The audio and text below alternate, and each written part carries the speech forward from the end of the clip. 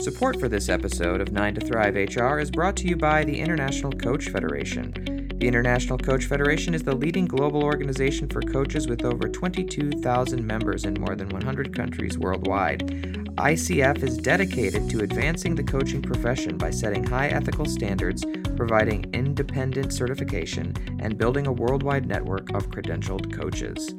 Hello, everyone. Thank you so much for joining us on another episode of 9 to Thrive HR, a podcast produced by the Human Capital Institute, where we discuss some of the most pressing issues facing talent management today. We use this podcast format to help surface ideas and solutions to those problems by speaking to experts and practitioners in the field. My name's Andrew Bateman. I'm your host for today. We're thrilled to welcome Kate Philpot, Director of Sales Training at Getty Images, to our program. And let's get started more about you, Kate. Can you talk to us a little bit about yourself and what you're doing now, as well as how you've gotten there? Yes, Andrew, sure. So my career has actually been largely about sales. So for many years, I worked for Mars Confectionery. I worked for GlaxoSmithKline, always in a frontline sales role. But I've been interested for many years in the development of salespeople and what makes a high-performing sales individual a high performer. And so in recent years, I focus much more on training, on capability development, and in my current role, coaching. And that is exactly why we've invited you to the program, Kate, because I think it goes hand in hand with the research that HCI and ICF recently released, which was all about building a coaching culture with managers and leaders. And obviously, we've seen in that research that the largest investment for organizations across the globe is in building capability for managers and leaders to use coaching skills. And it sounds like that's the type of thing that you're focused on. So I'll ask you, what are some of the fundamental challenges that are inhibiting organizations from making this a reality for managers and leaders to use coaching skills in their day-to-day? I think for a lot of managers, I think for the majority, it's more about lack of will than lack of skill. And by that, I don't mean that they don't want to. It's that time continues to be the presenting issue. I'm hearing almost on a daily basis managers say, yeah, I'd love to coach, but I don't have the time. And there is inbuilt into that an assumption that if I spend time coaching, it's going to take ages to get the person in front of me to do the things that I would like them to do. And so it's just a lot quicker, I'm paraphrasing the manager, to tell them what I want them to do and have them get on with it.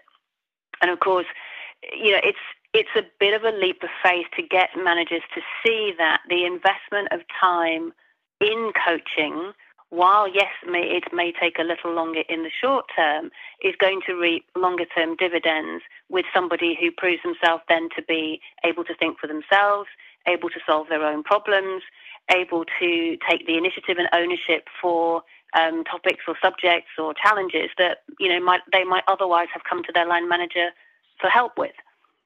Yeah, I can't agree more there. And I think we talk a little bit about coach training when we think about building internal capability for a strong coaching culture and getting folks to understand what coaching is and what coaching isn't and when are the appropriate times to utilize coaching skills. But I'm really interested in something that we talked about earlier, Kate, when we thought through that dynamic. And you brought up how critical it is to also, determine expectations for the recipients of coaching and the direct reports, really, of those managers that are using coaching skills.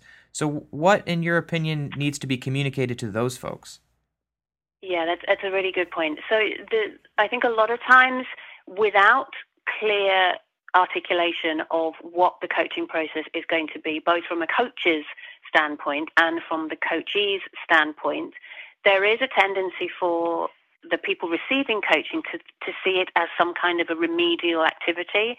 The number of people I've come across who, define coaching as, I must be really bad at my job, is really surprising to me. And so, what I've been working on very hard in my current role is for anybody that receives coaching to say, this is not a bad thing. Please don't see it as something that is negative. Actually, the business sees you as somebody with potential to develop, and this process is designed to help you do that. So I think it's really important that coaches understand that it's a two-way process, that the organization has belief in that individual's ability to come up with the solutions to their own problems, and that it is a means by which that individual will grow and develop as a professional, if we're talking about coaching in a professional scenario. And I definitely agree that development piece and using it as a development tool is really important to try to get buy-in into the program. Now, Kate, I want to put you on the spot a little bit here. So I know that the answer is probably both, but I would just love to get your thoughts on this. So if you were given a choice between developing coaching skills or implementing a coaching model, which would you choose? Well, actually, it wouldn't be both. My choice would be develop coaching skills every day of the week. The thing about the coaching model is it's useful for the less experienced coach.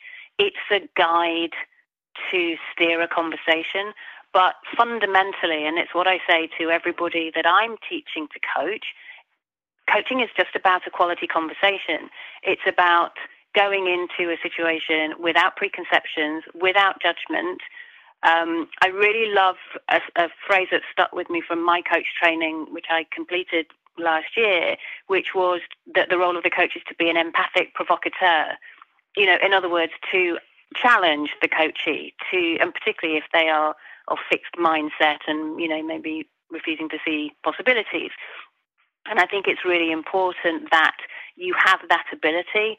And to my mind, you can learn all the coaching models that you like. If you're not able to have that kind of open conversation, and if you aren't able to put to one side any preconceptions or prejudgments that you might have, or that temptation to jump to a solution, then the chances are you're going to struggle as a coach. So, Kate, do you believe that everyone has the ability to develop coaching skills? Is that something that's feasible, or is it the type of thing where you should do a little bit of strategic identification of who in the organization really sort of has the capability to do this innately and then can be built up into being one of the top tier coach practitioners within the organization? Yeah, that's a really good question. I've been pondering this lately because, and in fact, it was one of the essays that I wrote for my coach training was about the role of the line manager as a coach. And there is an inbuilt ambiguity in that role. You are both a line manager and you are a leader of that team, and you are, well, hopefully, you're also a coach of the individuals within that team. But some of the principles, the ICF principles that you referenced at the beginning of this conversation around confidentiality, around letting the coachee come up with the problem that they wish to solve, don't actually sit very comfortably with the role of the line manager, who might be the person who defines that there's a problem in the first place. So I've started to come to the conclusion, and this is not completely clear in my own mind, but I've started to arrive at the conclusion that there's a different kind of coaching that a line manager does to that coach practitioner person that you just referenced, who I think can be separated and distanced from the situation, who can be the sort of dispassionate observer. And actually, as in my role, I'm doing a lot of that coach practitioner coaching with people who are having conversations with me that they wouldn't have with their line manager. So I think it's both. Yeah, I would agree with you there, and I definitely see where that ambiguity requires some clarification, and that's probably a good reason why an organization ought to explore a blend of different coaching modalities so that you can kind of have some some experience and some wisdom from the certified coach practitioner in navigating some of those murky waters. Wouldn't you agree? Yes, I would absolutely. And I think, one of the challenges for many organizations is to define the coaching baseline.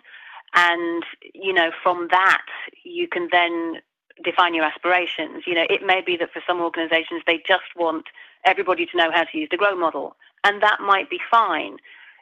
But, there may be others who go, actually, well, we use GROW model. We use that well. It's quite effective. but there are individuals within the organization who merit a different kind of coaching, particularly, I guess, if you think about it, senior leaders. And one thing about senior leadership, and I think this is something that in a lot of our research and in a lot of our sort of secondary interviews that we conducted around this concept, we found that in most cases this wasn't a hard sell to senior leaders in terms of why the coaching is important and how a coaching culture can help in performance and engagement.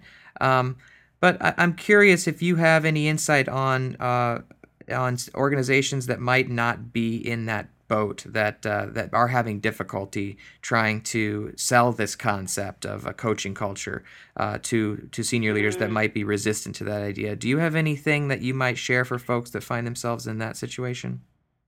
I do think that in lots of ways it's very easy for senior leaders to say, yes, of course I support coaching. Yes, off you go, do it. The problem, I think, arises where you have senior leaders who think that coaching is something that somebody else does. And, sort of implied in that is that it's not necessarily something that they do. It might be something that they receive, but I do think that oftentimes there's a disconnect between, as I say, what those senior people are doing themselves and what they're expecting of their people. And I think in the most successful organizations, the coaching culture is set right from the very top, with people who both receive coaching and see the benefits of receiving it, but also who are reasonably skilled coaches themselves and coach their people, who may in themselves be very senior. And I think only really when you've got that level of buy-in from the very top can you build a truly high-performing coaching culture. And it's kind of like you said at the top, that's where that skill and will gap resides. Well, yes. And of course, like a lot of people will recognize, the more senior an individual is, the more challenging the conversation then becomes to explain to them that maybe their coaching capability is not where it needs to be. Yes, and that, again, another reason why it might make sense to have somebody that is unaffiliated and unfettered from the organization that's communicating that message. And I think that and then that executive coach practitioner may be someone that can help sort of translate those messages or those results into somebody that has a more internal role. So again, that blend of modalities is really important. Yes, absolutely. And, I think that most organizations would recognize that the kind of coaching that a senior executive would receive would very well likely be different to, a more junior person in the organization. But the benefit, to your point, of that executive coach at the, senior vice president level is that they can then start a conversation about, so, hey, how does coaching work in this organization? You seem to be getting some value from this conversation. What about the rest of the people in your business? Do they have the same kind of opportunities? Because if they don't, then how do you, senior executive, make your vision a reality? How are you going to get people in your business to take ownership for making this thing that you've told me you want to achieve happen? So lastly, Kate, I'll wrap this up just by asking you again, with someone like you that's seen this in action and that's sort of working this and fighting the good fight, so to speak. Is this something that is you're finding it to be encouraging and you're seeing it move the needle in your organization? Yes, but I would be exaggerating if I said that it was an easy or a quick fix. I think, businesses are increasingly under time pressure, particularly in a commercial organization where every second of every day seems to count, or not even seems to, does count, and our days are jammed probably more fully than they have ever been jammed before. That issue about time is an ever bigger deal. But I think as with any learning initiative, you can't just deliver one training and think that that's going to change behavior, because it doesn't.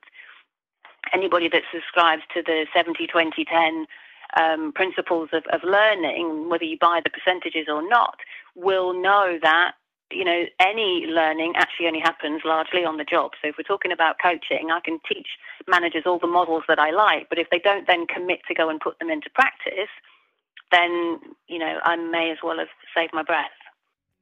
Well, we're glad that you definitely shared the story with us, and I think that it's one that I know you're not alone, and I also know that it's the type of thing that HCI really wants to help support organizations like yours, Kate, that are in this to try to sort of help develop the organizational culture into one that's more sustainable for the sort of future of work as we're seeing it. So, Kate, it's been a real pleasure speaking with you, and Likewise. We really thank you for all of the time today. You're very welcome, Andrew. Bye-bye for now. Take care. So we would like to thank each and every one of you for tuning in and encourage you to subscribe to this podcast if you've enjoyed what you've heard today. You can find us on iTunes, SoundCloud, Stitcher Smart Radio, and on the YouTube channel HCI Talent. Lastly, one more big thank you to the International Coach Federation. Without their generous support, HCI would not be able to deliver great content like this. If you're interested in learning more about building a coaching culture, you can find more resources at hci.org. For 9 to Thrive HR and all of HCI, I'm Andrew Bateman.